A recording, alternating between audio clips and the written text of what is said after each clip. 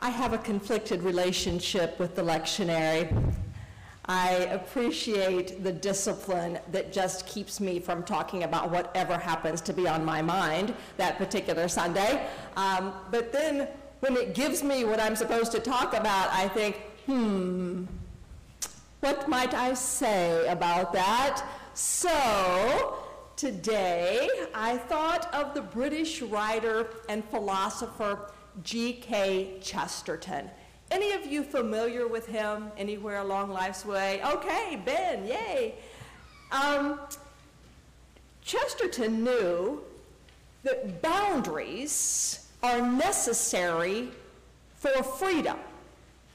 He explained, and I'm quoting him, "We might fancy some children playing on the flat grassy top of a tall island in the sea. So long as there is a wall, a boundary around the island, the children can play freely and fling themselves into every frantic game and make the place the noisiest of nurseries. Enjoying life on the top of the mountain is possible, according to Chesterton, because of the boundary."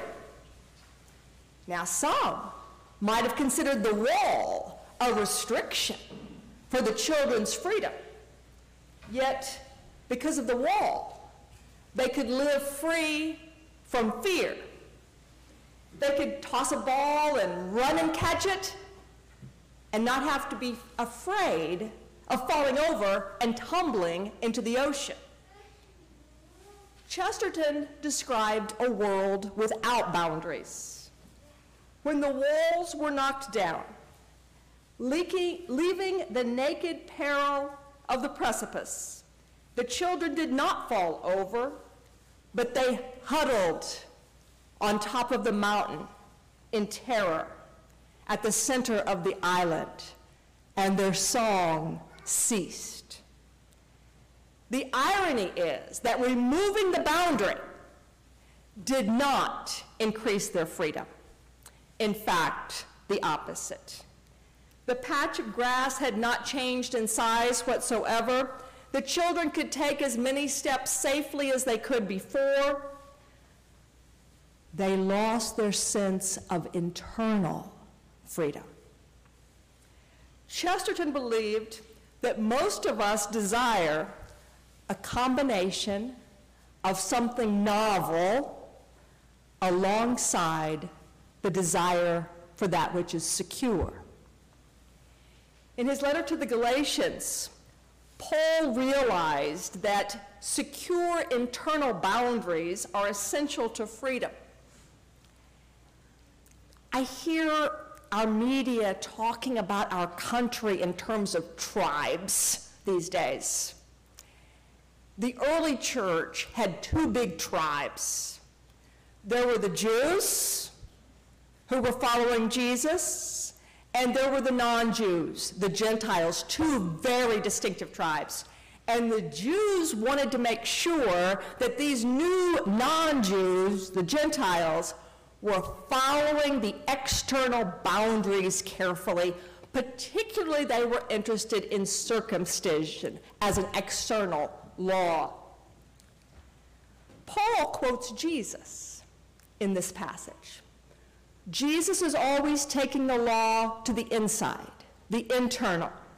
For the whole law is summed up in a single commandment. You shall love your neighbor as yourself. Love is the purpose of the law. Paul says we are to live by the Spirit and not be imprisoned, have our freedom taken away by the desires of our flesh. Now, this list of sins may sound a bit antiquated, and I must tell you, there is not a single hymn related to the first 3/4 of this lectionary text. There are just no hymns about debauchery and licentiousness and carousing and orgies. I'm sorry, we might need to write some, but they're not there. So, what do we do? with this list. The liberal Christian tribe in the 21st century, and I know I'm perhaps being prone to hyperbole here, but the liberal Christian tribe tends to focus on systemic judicial ethics. Conservative Christian tribe seems to focus on personal morals. Here's what I think the scripture does. I see Jesus' justice as being important both for systemic, cultural, ethical systems and personal morality. And, my favorite word.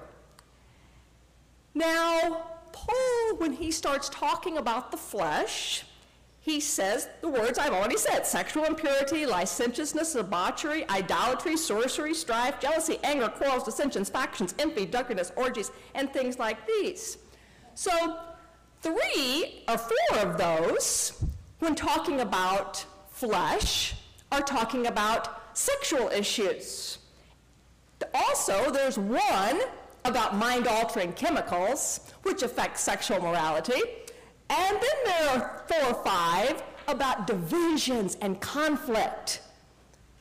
Mind-altering chemicals also affect divisions and conflict. So you can begin to see what Paul is doing here.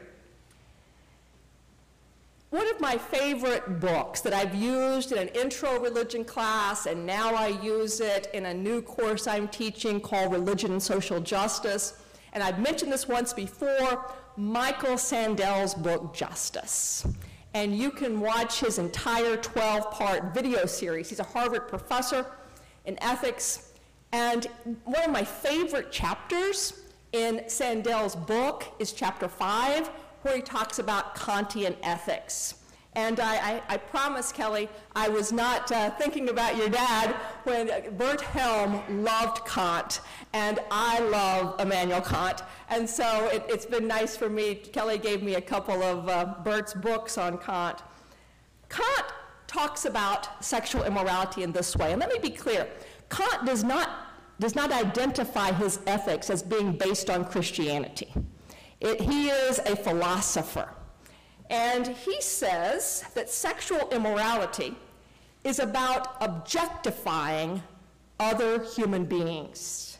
The satisfaction of your sexual desire is what you are seeking, and not respect for the humanity of the other, but seeing their body as the object of your desire. And thus, all those hundreds of years ago, Kant would talk about prostitution and pornography and casual hookups as that which is focused on self and not focused on the humanity of the other person. And Kant says, here's the problem. If you're an ethical human being, you cannot treat another person or yourself as an object. You can't treat yourself as an object either. In stark contrast to libertarian notions of self-possession, Kant insists that we do not own our bodies, that a body cannot be property. The moral requirement that we treat persons as ends rather than as mere means puts boundaries on the ways we treat ourselves and the ways we treat others. Kant's autonomy construct imposes certain limits on the ways we may treat ourselves.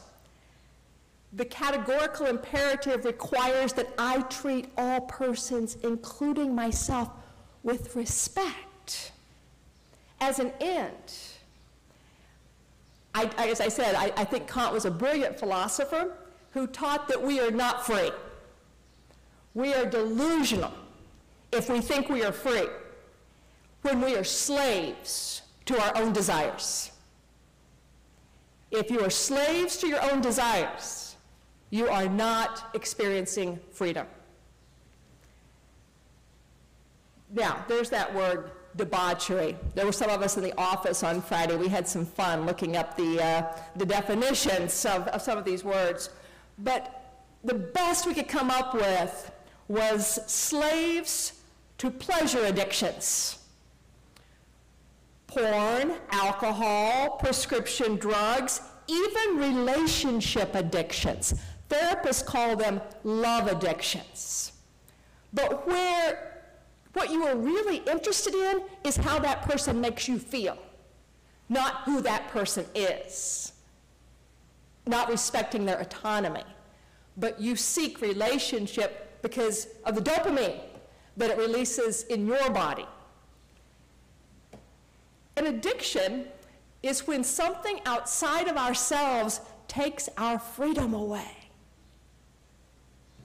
I was sad this week when we heard that the Pilgrim group, the AA group that has met here for over 30 years, has disbanded. They are no longer meeting. And I give thanks to all of the men who sat in our gym through the years and who found some freedom from their addictions. When Paul writes flesh, he is thinking about self-focused living as opposed to other-focused living. Paul gives us boundaries in this lectionary text. Outside of ourselves, freedom in Christ. And then he writes, of the fruit of the Spirit is love, joy, peace, patience, kindness, generosity, faithfulness, gentleness, self-control. And if we're not careful here, a simplistic approach would be one that says flesh and spirit are opposites of each other. No. Let's not think of that. We are bodies and spirits. I saw a book last week, and the cover on the title at an old bookstore was called Sacred Food. I love that title, Sacred Food. How many times have you been eating with someone and you had an experience of the sacred? And sacred taste buds. It's one of the reasons I don't want to get COVID. I do not want to lose my taste buds for a day. I really love tasting my food. So the body is sacred. Let's start with love. We love with our bodies. Shaking hands, hugging, waking up at 3 a.m. to go put your hand on the forehead of your sick child, making love, creating life. I do not read the scripture as anti-body. Christianity is the faith where God put on a body. Joy, laughing. We laugh with our bodies. Sometimes we laugh so hard that our bellies shake or water starts coming out of our eyes. We experience joy with our whole selves. Peace. The filtering of light coming through the darkness. Deep breathing. Heartbeat slowing down. Anxiety in our bodies gets a lot of press, but we can also experience peace in our bodies. Patience, a calm response to turmoil. Kindness, taking your hand with your body and holding open the door for somebody. Sending a text or an email or a card to a friend. Talking to a stranger. We experience kindness with our bodies, not just with our spirits. Generosity, making cookies for your neighbors. Reaching out to grab the dinner check, donating blood, taking meals to the Palmers. And I want to say something about that. You may have seen on Facebook where Meredith has started a meal train. Steve is really not doing well. Last week when I was there, he was still able to use his walker and move from room to room.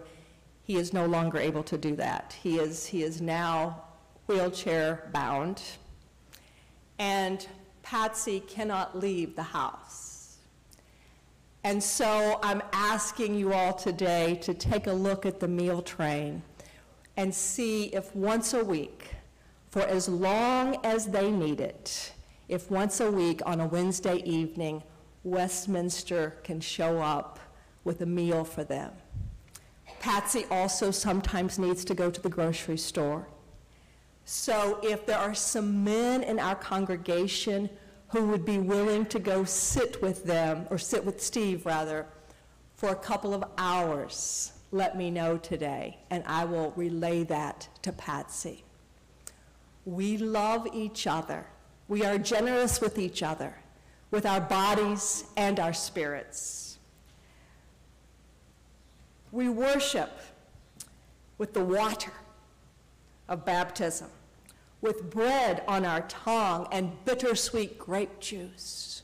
And next Sunday, we will share Holy Communion together.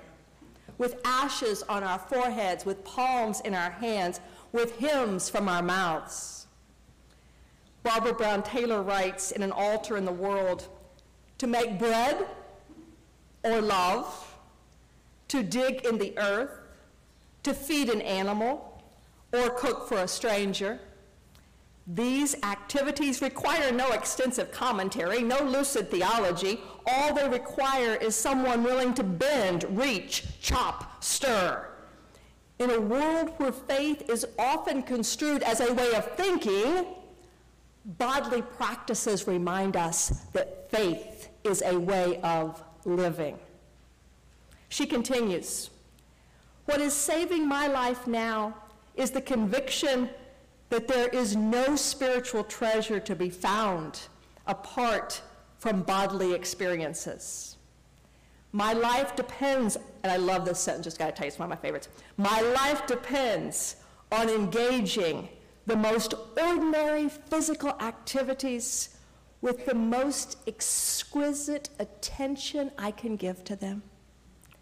My life depends on ignoring all touted distinctions between the sacred and the secular, the physical and the spiritual, the body and the soul. What is saving my life now is becoming more human, trusting that there is no way to God apart from real life in the real world.